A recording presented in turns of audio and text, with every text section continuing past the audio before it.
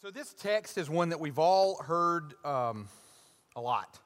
We've all heard what's going on, but let me go back a little bit and let's review. Jesus is sitting around with his disciples talking and ask Peter, all of the disciples, who do people say that I am? And Peter, being kind of the spokesman, says, you are the Christ, the Son of the living God. And then Jesus responds to this with a little play in words that maybe we don't catch in English. Simon Peter's name was Simon, and Peter is his nickname.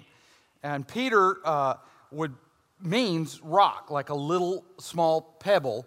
It's almost like his nickname is Rocky. In fact, if there are some translations of the Bible, there's a lot of weird translations of the Bible. There's the Cotton Patch translation. I don't know if you've ever seen that, but it takes the entire New Testament, instead of it happening in Israel, it places it in 1920s Georgia. And so instead of going to Jerusalem, Jesus goes to Atlanta. Instead of going to the temple, Jesus goes to First Baptist Church Atlanta and kicks all the insurance salesmen out. And it's that kind of translation. Well, there's another translation that's called the Word on the Street translation, and it's the New Testament stories in Ebonics. And Peter's nickname in that translation is Rocky. And in this particular text, Jesus said, hey, rock, and refers to Jesus as rock. And that's actually closer to what we get than Peter, because we don't think of Peter as meaning Petra, meaning rock. But Peter's name means little rock, like a pebble or a rock. And it's the implied part of that is that a person is about as smart as a rock. And so it's kind of a diminutive term. It's like, hey there, bright guy. And so what Jesus says is, Peter, little rock, upon this rock, and then the word that Jesus uses for that rock is bedrock, something that's not movable. Your little pebble, on that bedrock, I will build my church. And so it's important for us to understand what exactly Jesus is referring to that's the rock he'll build his church on, and it's what Peter said. When Peter said, you are the Christ, the Son of the living God. Jesus is saying that, flesh and blood hasn't revealed that to you, Peter. That came from the Father. And that's what I'm going to build my church on. It could not get any clearer. Jesus said, I will build my church. Now, if you were to go to CBD.com, which is ChristianBookDistributor.com, it's a warehouse that literally it's like Amazon for Christians, or Amazon for Christians who can't use Amazon. And so if you go there and you put in the search engine church growth, I did it this morning, 62,000 hits on books that tell us how we're supposed to grow the church. This is what this reminds me of. I don't know if this has ever happened to you. This happens to me all the time. And I promise, I'm not trying to pick on anybody here. If you've done this to me, it's okay, but this happens to me. I need to send a text out, so I send it happens in softball, but let's pick. Right now, I'm coaching the 8-year-old basketball team. So if you ever get bored, that's a fun thing to do, by the way. I'm just telling you. So I get my phone out and I say, group text to everybody, hey, everybody, just wanted you to know we're going to be practicing this Thursday at 6 o'clock at Glencoe Elementary Gym. Send the text out. Invariably, if I do that, every time, within 3 or 4 minutes, and I look at my phone, what time? And I'll go, okay. And I try really hard not to be a smart aleck on these. 6. Hit send. Put my phone up. Just a few minutes later. Where's it at? Glencoe Elementary. Hey, are we practicing this week? And this will go on for hours. Garrett, am I lying? Does this not happen? I've sometimes actually gotten so fed up with them, like, see last response. I can only type. Are we meeting at the old gym? Where are you making? Are you making this up? Are you guys getting together? And this is on a group text, so everybody in the text train is getting the same group of text. And I want to go, are all of you seeing this? And then finally, it'll be Wednesday. Are we practicing this week? To the same text. And I'm like, are they seeing it? Yes, it's still on there. It's still happening. It could not be any clearer. But we as humans always miss the obvious. Here Jesus could not get any more clear. It's my church, and I'm the one building it. And this is what I'm building it on. And yet we read in Revelation chapter 3. Now every time, I don't know how many of you grew up Baptist or Church of God, Assembly of God, all of that tradition, this is what happens every invitation. Join with me if you've ever seen this, with every head bowed and every eye closed. If there's somebody, I see that hand. We're going to sit on the 5th verse of Just As I Am, right? Thou one place. I see that hand.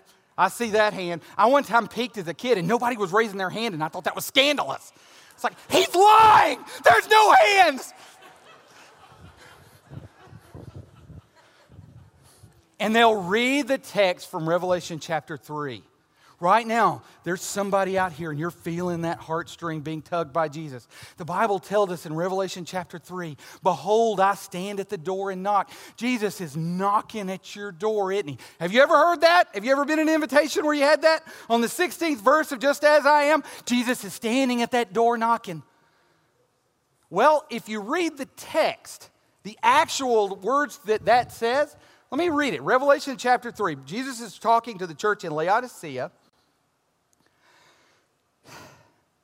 I hope I'm not making anybody mad here. But he says to them, behold, I stand at the door and knock. If anyone hears my voice and opens the door, I will come into him and eat with him and he with me. With me, the one who conquers. I will grant him to sit with me on my throne. And as I also conquer and sat down with my Father on his throne, he who has an ear to hear, let him hear what the Spirit says to the church. Jesus is not some poor, pathetic beggar standing at the door of your heart knocking in this image. In this image, he's standing at the door of his own church. And he's not begging them. He's saying, if you want to conquer, open the door and get on board with what I want to do. You see, it's his church. And the way that we're victorious is not doing our own thing, but joining in with him as he will be victorious. You see the difference? It's not some poor, sad Jesus who's just hungry, standing at the door, please let me in. It's Jesus knocking on the door saying, hey, idiot, I told you how to do this. It's like Jesus is screaming at the TV, run the ball. If you're getting 8 yards of touch, what else do you need to do? Well, Jesus said, I told you how I was going to build my church. Why don't you stop coming up with programs of your own and get on board with what I said to do? So let's look really closely at what he said he would build his church on.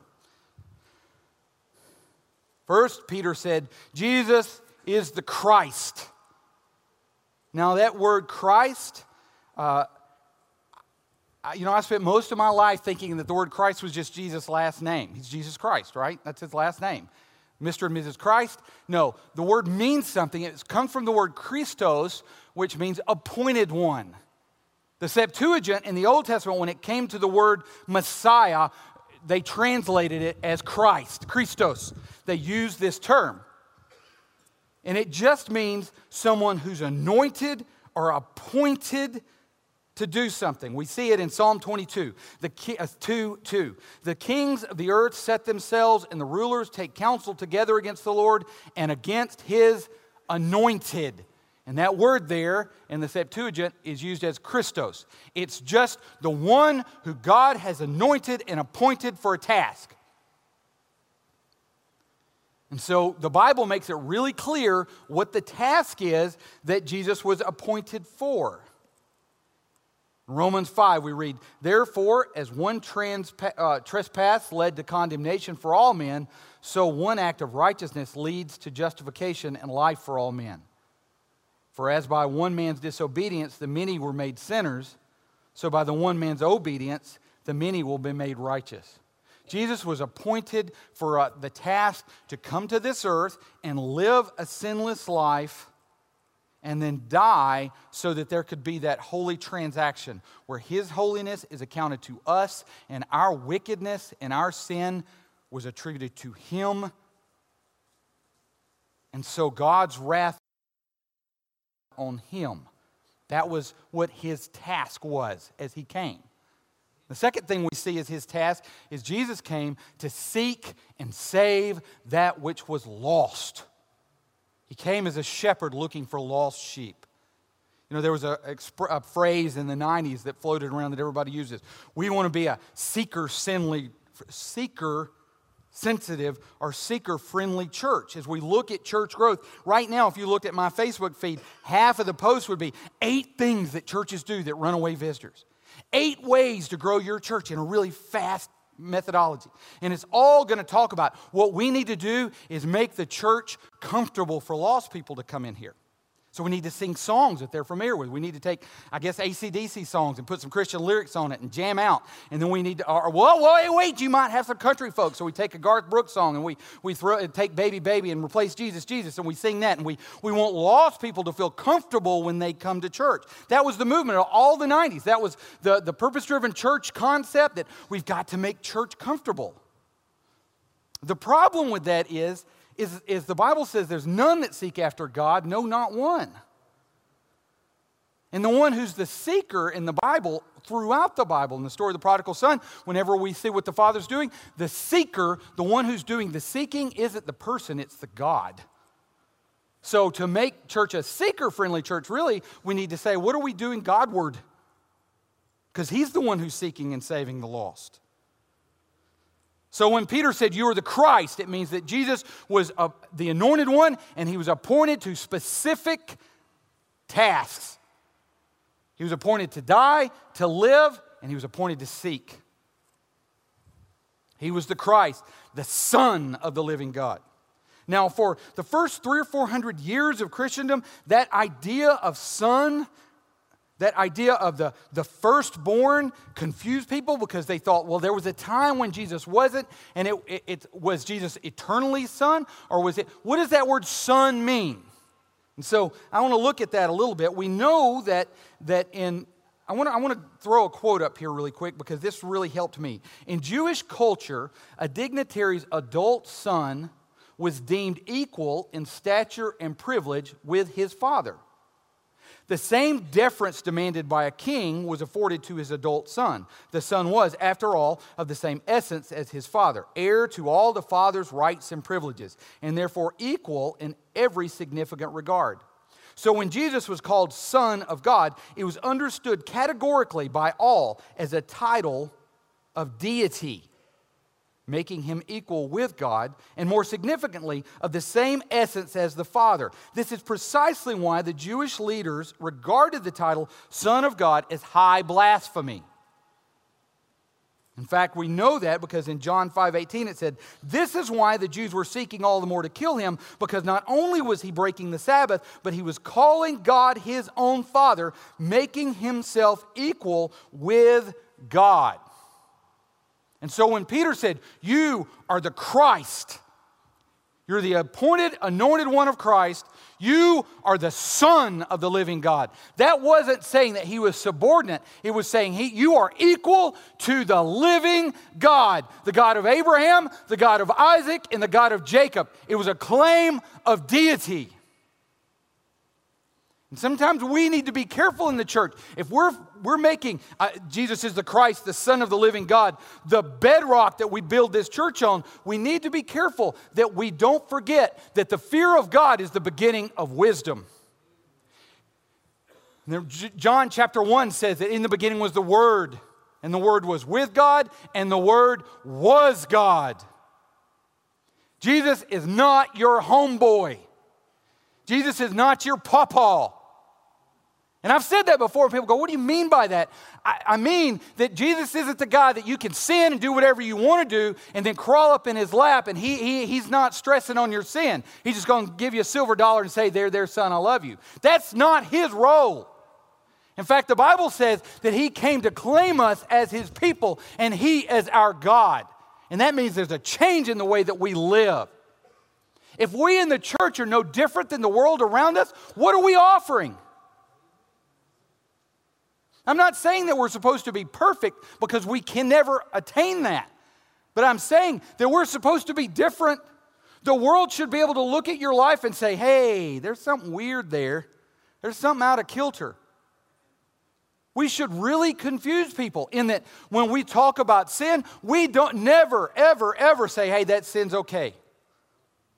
But we love on people sacrificially. The world should be absolutely confused by us.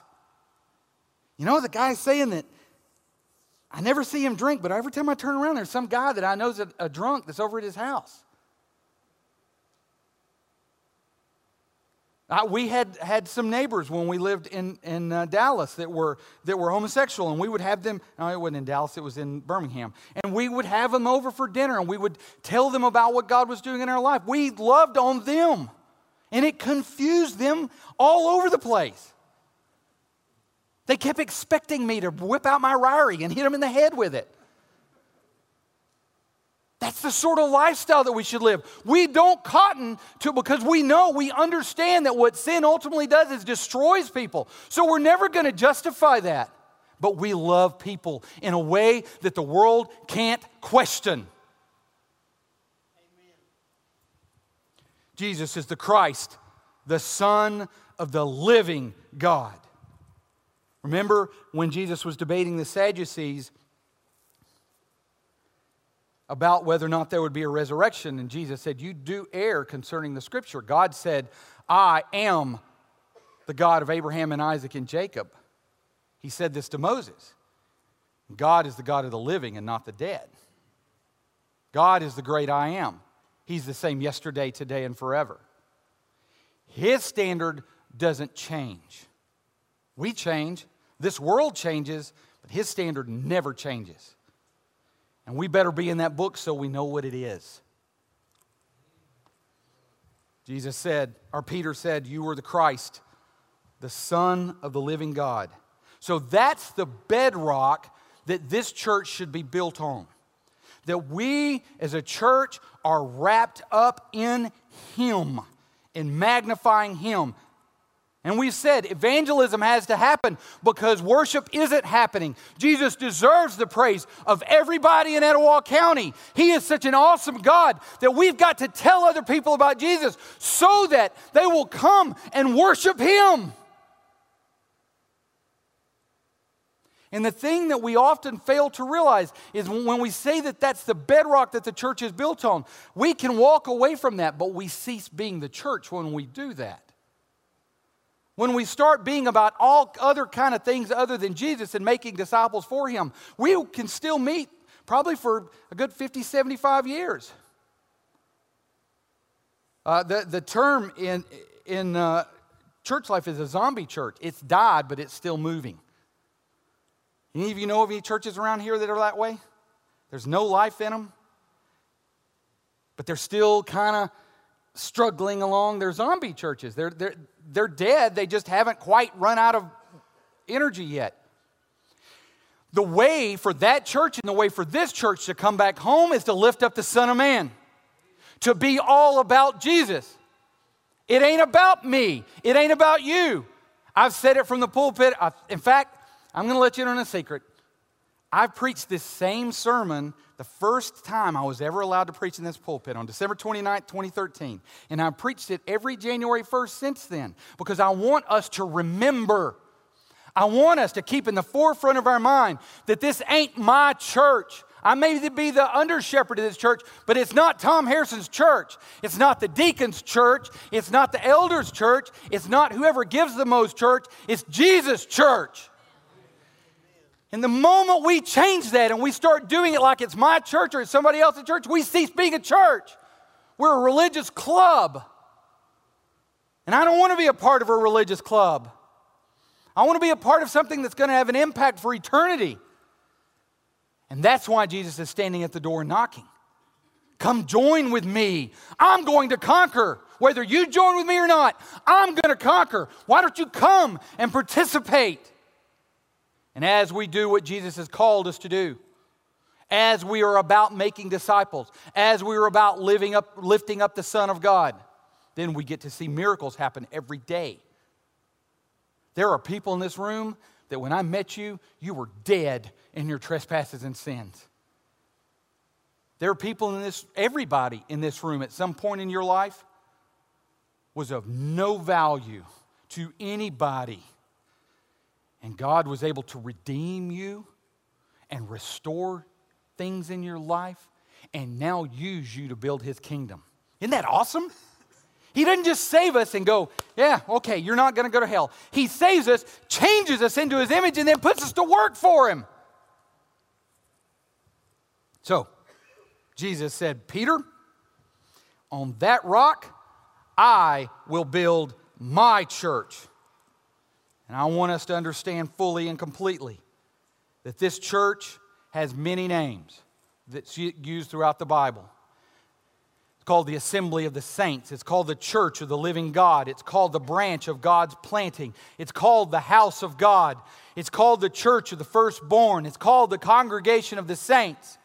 God's husbandry, family in heaven and earth. It's called God's building. It's called the flock of God. It's called the fold of Christ. It's called God's heritage. It's called the bride of Christ. It's called the holy city. It's called the pillar and ground of truth. But whatever you call it, it's His.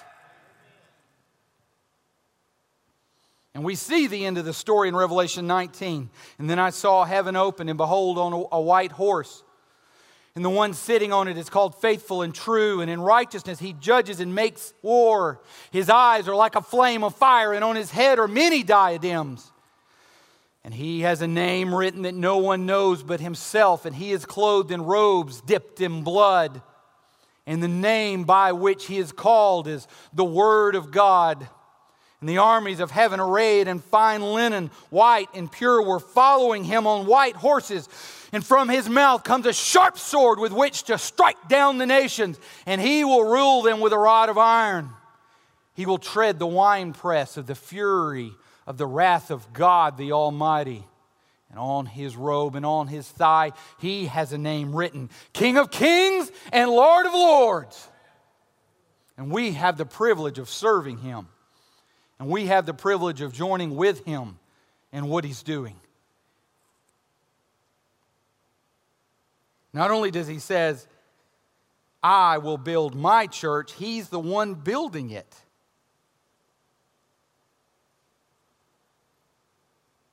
I know that all of us who work in ministry, it's so easy to get caught up in numbers, and numbers are important, actually. You know what? Every number of an attendance sheet is important because that number represents a soul. And what we as a church are about is about people. Remember the thing? Let's see if I can do it right without accidentally shooting everybody a bird. Here's the church. Here's the steeple. Look inside and see the people, right? That's what the church is. We teach that to little kids. If this building burnt to the ground tomorrow, North Glencoe Baptist Church would still be a church as long as all of us are here. Which means that the heart and the spirit and the attitude and everything about this church is made up of what you think and what you love and what you long for and what your heart's desires are. And so it's important that we're all in the same boat and we're all in the same place. But sometimes we can get caught up. When I was in seminary, we had a class that that I took that was practical pastoring, and this one of the professors, Reverend Motley, would say, a pastor's job is not unlike a coach. You're one bad month away from getting fired always. And you know that that's true. And so that if you just resign yourself to that, you realize that you've always got to kind of stay ahead of the power curve. It's hard for me not to go look at the giving report on Sunday afternoons and go, ooh, yeah, I'll be employed one more week. Okay, we're good. But in doing that and getting caught up with that, what you can do is develop this idea, no matter where you are, if you're working in the nursery, if you're working as a pastor, if you're working in the choir, of thinking that it's my responsibility to grow the church. But that's not what Jesus said, is it? He said, I will build my church. It's our responsibility to ensure that the depth is there. It's God's responsibility to ensure that the breadth is there. Do you understand what I'm saying? We make sure that church is always about Jesus, that depth. That we're not in here, this is not a rah-rah time, this is not a time, this is a time for us to go deep in God's Word. This time that we do on Sunday morning, this is a time for us as Christians to grow, to be fed. This is a time for us, if you will, it's like we're in a battle out there during the week. We're fighting during the week, we're fighting against ourselves, we're fighting against the world, and we come together on Sunday morning, and this is the time for us to get patched up, this is the time for us to get hydrated, this is the time for us to get ready to go get back in the fight, right? And so it's our responsibility to make sure that here at this church that we're making it about what it's supposed to be about. It's our responsibility to tell other people about Jesus. It's our responsibility to open our mouths. It's our responsibility to do all this stuff. But it's God's responsibility to harvest, not ours. I can't make somebody get saved. Charles Spurgeon tells the story of he was walking and being interviewed by someone from the London Times. And as he's walking and being interviewed, this guy comes up to him who's very obviously drunk and intoxicated and says, hey, you saved me at one of your rallies that time. And Charles Spurgeon turned to the reporter and said, this looks like somebody that I saved. I can't save anybody, and neither can you. Our responsibility is to make sure that what we do here, what we do if you're teaching a children's Sunday school class, that those kids are getting exposed to the gospel. It's our responsibility to make sure that we're preaching the gospel to each other in our interactions. It's our responsibility to come along beside each other and love each other. It's God's responsibility to grow His church. And we need to remember that. Because if we get tied up in whether or not there's 20 empty seats or 50 empty seats in here on Sunday morning, that will drive you crazy. And it's God who brings the increase. I will build my church. And then the final statement is, the gates of hell will not prevail against it. The phrase that's gates of hell is a Jewish expression meaning realm of the dead. It just means death. It's a euphemism for death, that death will not prevail against it. That nothing that comes against the church is going to overwhelm it. Which is something that we all need to realize. Because everybody in this room, I hate to break this to you, we're all going to die. And so ultimately we're all replaceable. I'm replaceable, you're replaceable. That's not the important aspect. The thing is the church of Jesus Christ, as long as it's faithful to you are the Christ, the Son of the living God, is indestructible. The government can try to shut down the church. It's not going to work. We see that throughout history. For the last 2,000 years, as governments try to crush the church, it makes it grow. Death is not going to, there's not one 2,000-year-old member of any church. There's some that we think might be that old, but it's not accurate.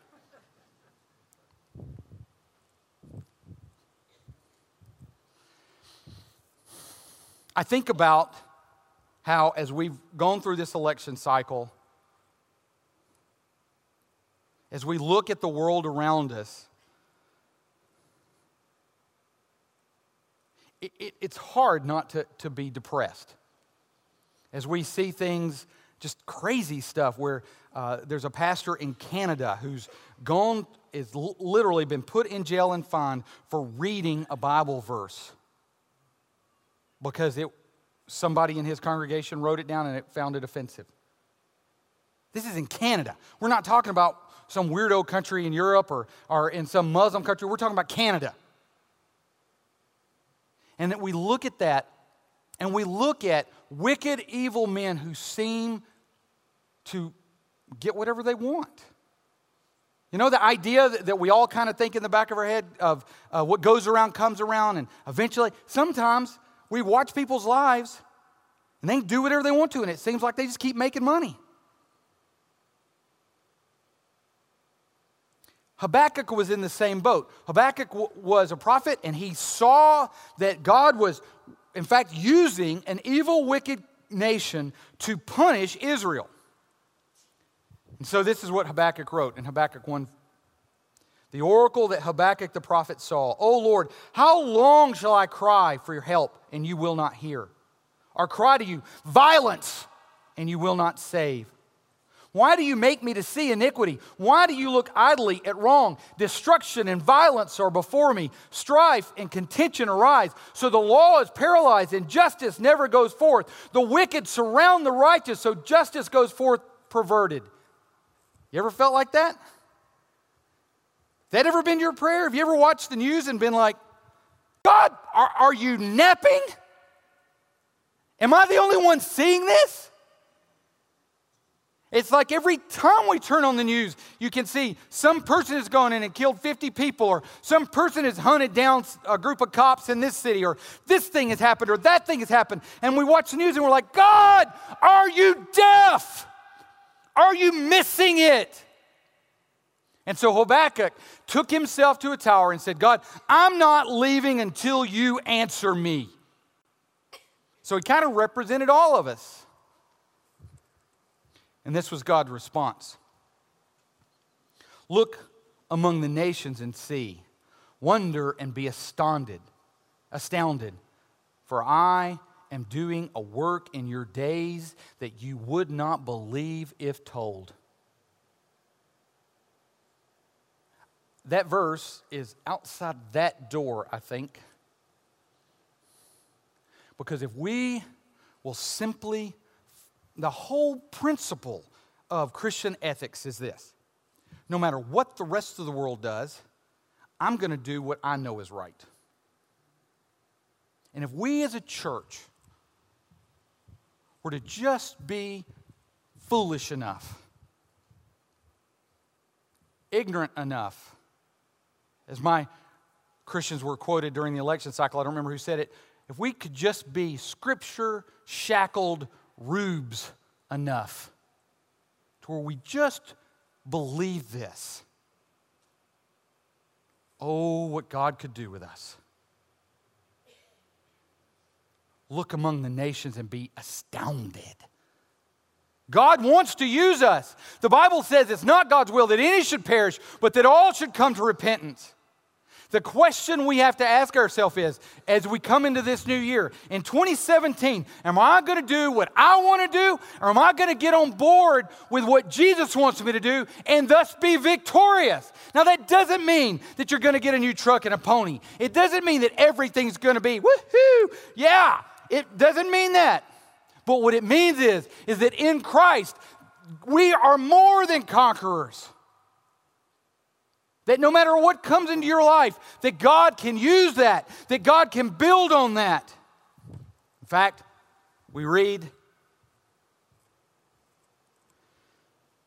in Romans chapter 8, no, in all these things we are more than conquerors through him who loved us. For I am sure that neither death, nor life, nor angels, nor rulers, nor things present, nor things to come, nor powers, nor height, nor depth, nor anything else in all creation will be able to separate us from the love of God that is in Christ Jesus our Lord.